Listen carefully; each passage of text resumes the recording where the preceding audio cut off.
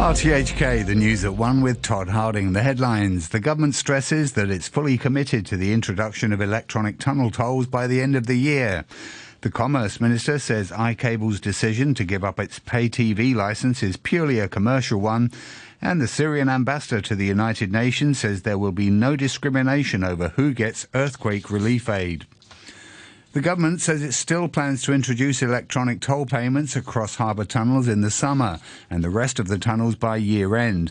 This is despite the first stage of its Hong Kong e-toll plan at the Cheung Sa control area being delayed by more than 2 months after drivers complained they weren't ready. Transport Commissioner Rosanna Law apologised, saying authorities would boost publicity. She told RTHK that over 450,000 tags had now been issued and HK e-toll could be made compulsory in future. She also denied that laid-off toll workers at Cheung Sa would lose their severance pay after they were asked to come back to work. I know that some might say that those agreeing to stay on might not be able to get the ex gratia payment upon the end of the contract. That is not true. Actually, every one of them will get the original promised ex gratia payment by the management operator. And now, when we announce the extension, I understand that there will be additional ex gratia payment agreed already between government and the contractor. So there is no question of not getting ex gratia payment upon the extension. Commerce Minister Algernon Yao says iCable's decision to give up its pay TV licence is purely a commercial one. The station announced yesterday it will stop broadcasting from June, citing strong competition and a rapidly changing media landscape here.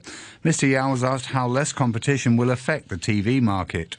I think the market itself will tell whether the pay TV market is necessary. And the whole broadcasting landscape has changed from time to time, so it is all subject to commercial decision for them to continue or to terminate their program. I think the market is very open, and there is always a chance that people is interested to get into the pay TV program. There's no restriction at all.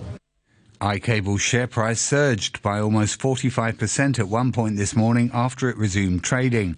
It was trading at 5.9 cents per share at noon. Meanwhile, speaking on an RTHK programme, the CEO of iCable, Stephen Wong, said there are no plans to lay off any staff following the termination of its pay TV service licence. Mr Wong said it's because the company is removing programmes produced overseas, but is looking to expand its local production and Cantonese content for the free TV service. The company's application to surrender the pay TV licence was approved by the government yesterday and will take effect on June the 1st. A media analyst at PricewaterhouseCoopers says he's not surprised that iCable is giving up its pay TV licence. Wilson Chow heads PwC's global technology and media industry practice and says Hong Kong is a small market that faces competition from global services such as Netflix, Disney Plus and Apple TV.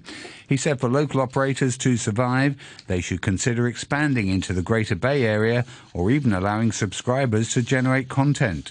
They may consider to really localize the content, and people may prefer the user-generated content, and then they open that platform, allow the users to generate their content and also broadcast to the wider media. And GBA should be a focus, although there will be regulations governing the broadcasting media, and also there will be the censorship program in place too. But I would still think that there can be a way for the operator to explore ways to operate in the GBA so as to expand their content, their supply, as well as expand their subscriber base. The government says it has no plans to force Hong Kongers who benefit from publicly funded talent retention measures to stay here in order to get the aid. It was responding to a written question from lawmaker Jimmy Ng asking about the shrinking labour force. Labour Minister Chris Sun says officials have no plans to set terms for people to benefit from schemes such as the low-interest home loan scheme for public doctors. He says as talents trail opportunities, they will choose to stay as long as the SAR maintains its competitiveness and provides young people with prospects. The Consumer Council has urged dehumidifier brands to provide more transparent and precise information about the performance of their products. The watchdog tested 14 models and found the dehumidifying capacity of 2 was lower than the claimed value after installing an air filter. Both have a Grade 1 energy label, which indicates the product was among the most energy efficient, but they failed to live up to their rating with the filter. In response to the council, one brand says the filter is complimentary and consumers can choose not to install it. Nora Tam, who chairs the council's research and testing committee, says more clarity is needed. If you give them something which will affect the energy efficiency and the dehumidifying capacity, it should be mentioned to the consumer somewhere in your leaflet or in your label. And particularly, if the energy efficiency label will drop from 1 to 2 or even to 4, that's a very, very important information because that will cost you more money when you want to make your room drier. Turning overseas, the Syrian ambassador to the United Nations says there will be no discrimination between government and rebel-held zones of the country when it comes to distributing aid after last week's devastating earthquakes. Bassam al-Sabah said supplies will get to those who needed them. The first deliveries of aid have entered opposition-held areas of northern Syria through one of 2 newly opened border crossings with Turkey. Martin Schwepp from the International Committee of the Red Cross says the situation in the region is dire. This is a population that has already endured a lot of hardship, that has already been fragile, that has already been destabilized, and now this earthquake has certainly brought them to the brink of exhaustion. And it's a race against time to make sure that as much aid as possible can reach these people in order to help them stay warm, help to get food, help to get medicine. The World Health Organization says 26 million people require humanitarian aid and the needs are only increasing, as are health risks, with millions homeless in near-freezing temperatures. Hans Kluger is the WHO's Europe director. We are witnessing the worst natural disaster in the WHO European region for a century. But I can assure you that the WHO will remain steadfast alongside the people of Turkey and Syria for as long as it takes. 9 more quake survivors have been rescued in Turkey, but the number confirmed killed in both countries is now more than 41,000. Turkey's President Erdogan has said the quakes were as big as atomic bombs and one of the greatest natural disasters in history. He promised to launch an ambitious reconstruction plan. The Western nations backing Ukraine have promised that their military support will not falter in the face of a new Russian offensive as the first anniversary of the war approaches. After a meeting with NATO defense ministers in Brussels, the top US general, Mark Milley, said President Putin had made a mistake in thinking he could have a short war with little opposition and was paying dearly on the battlefield. The Russian military has paid tremendous costs in their war of aggression, and now they have resorted to sending conscripts and prisoners to imminent death. In recent months, the group who gathered here today pledged to provide significant quantities of battlefield capabilities, tanks, air defense, and munitions. The group is focused on delivering the capabilities committed and efficiently providing the training, the spare parts, the sustainment, logistics necessary for the full employment of these systems. The US Defense Secretary Lloyd Austin said he expected the Ukrainians to launch their own offensive in the spring, and Western allies were working to ensure they had the weapons they needed. He said Ukraine had urgent requirements for what he called a crucial moment in the war. At least 4 people are confirmed to have died in New Zealand after Cyclone Gabrielle struck the North Island on Monday. Around 10,000 people have been displaced and tens of thousands of homes are still without power. Some people have had to swim to safety, while others have been helicoptered off their roofs. This report from the BBC's Phil Mercer. For 4 hours, a group of orchard workers waited on the roof of a farm building in the Hawke's Bay region as the floodwaters rose. They were finally rescued by a helicopter. Hundreds of New Zealanders have similar stories of escape. Officials say the storm has moved off the coast and that the worst is over, but their warning conditions are still dangerous. A high-level national security crisis committee has been convened as communities across New Zealand's North Island confront widespread devastation. The White House said preliminary evidence suggests 3 aerial objects shot down by US jets were not involved in what it described as a wider Chinese espionage program. National Security spokesman John Kirby said they could have been balloons for commercial or research purposes. They were detected following the shooting down of a giant balloon that Beijing said was conducting weather research by the US earlier this month. Mr. Kirby said President Biden had been acting out of an abundance of caution. Though we had no indications that any of these 3 objects were surveilling, we couldn't rule that out. And so you want to err on the side of safety here in terms of protecting our national security interests, and the fact that these objects could have and likely did at some point in their path transit over potential military sites of ours or sensitive sites. The European Parliament has passed legislation which will stop new petrol or diesel cars being sold in member countries from 2035. Opponents of the move had argued it would cost hundreds of thousands of jobs, but supporters insist the law is necessary to move the European Union towards carbon neutrality. The EU's Climate Change Commissioner is Frans Timmermans. The industrial revolution is happening, whether we like it or not. We can choose to lead it. We can choose to do it in a way that is socially compatible with our values, or we can leave it to other parts of the world to lead it, and then all we can do is follow and deindustrialize. We need to rebuild our industry on the basis of the future. A newly developed drug has raised the possibility of the introduction of a contraceptive pill for men. Here's the BBC's Charles Haviland. The only existing male contraceptives are the condom and the vasectomy, which is permanent. This potential drug, though, raises the possibility of an over-the-counter male pill. The New York-based researchers used the drug on mice to, in effect, switch off an enzyme called soluble adenylyl cyclase. With that enzyme deactivated, sperm cannot propel themselves and so cannot impregnate. For the next few hours, it seems, fertility is eliminated, but within 24 hours it is restored. To sports, where Champions League football has returned, with Bayern Munich winning 1-0 at Paris Saint-Germain in their last 16 first leg, and AC Milan taking the same lead over Spurs. Theo Hernandez enters the penalty area. The angle is tight, saved by the goalkeeper, and on the follow-up, scrambled in on the goal line.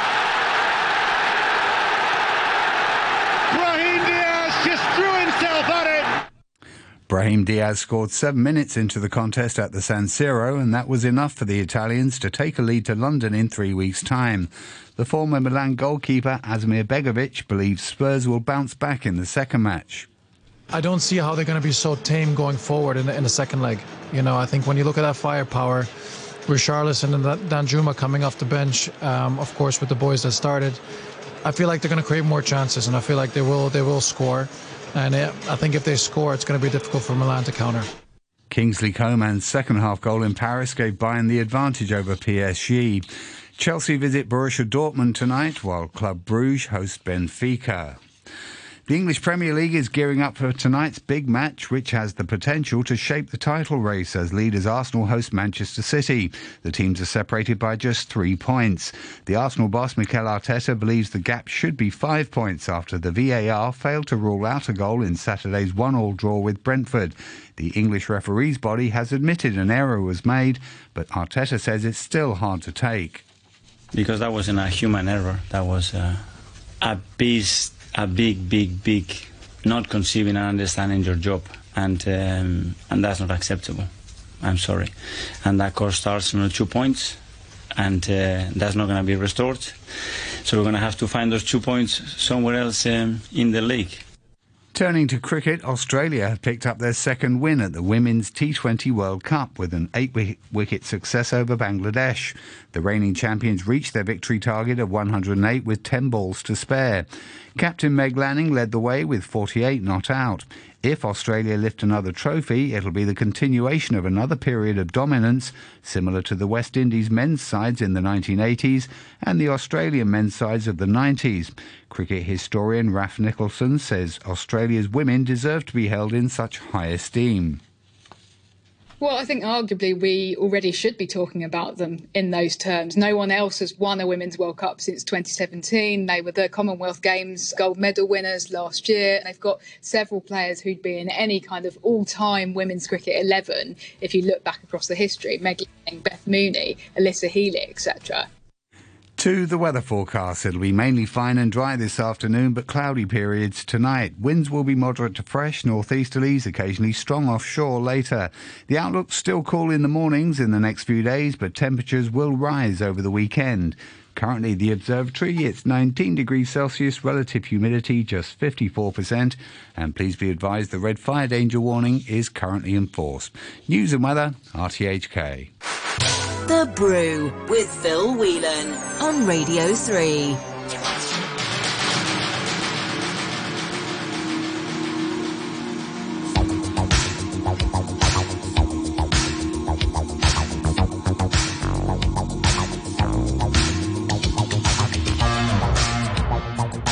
Once there was a day we were together all the way. An endless path, unbroken.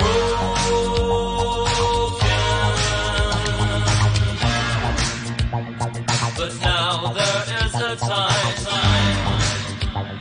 a torture less sublime.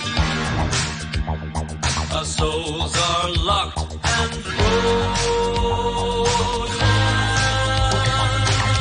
Lost we were years ahead, but now those stars are dead. Let me go.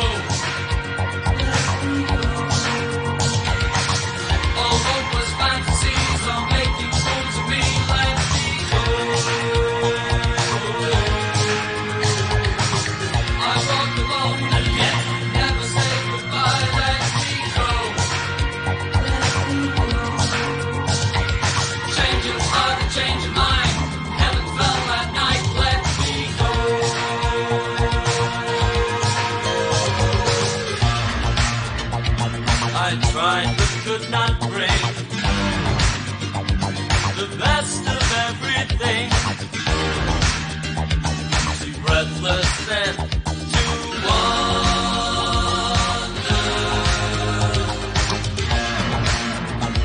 I died 1,000 times, found guilty of no crime. Now everything is gone.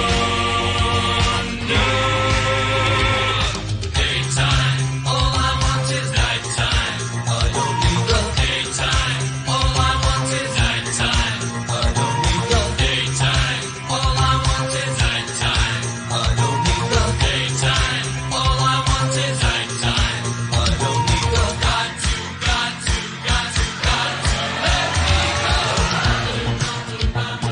go.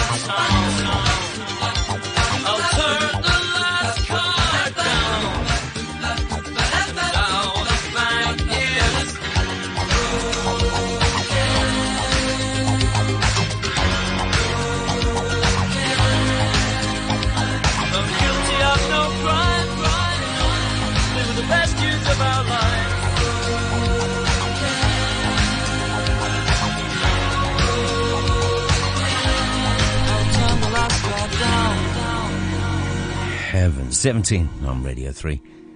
And let me go. It's Wednesday afternoon, 1:19. It is The Brew here on Radio 3. Stick around. It's Classical Music Day because it's Wednesday. And today, of course, Paul Archibald, brilliant trumpet player, is going to be bringing you some works by the great masters all about love. And one of them's about ecstasy. So listen out for the next few minutes and we'll catch up with Paul from Bangkok. I keep on, trying to get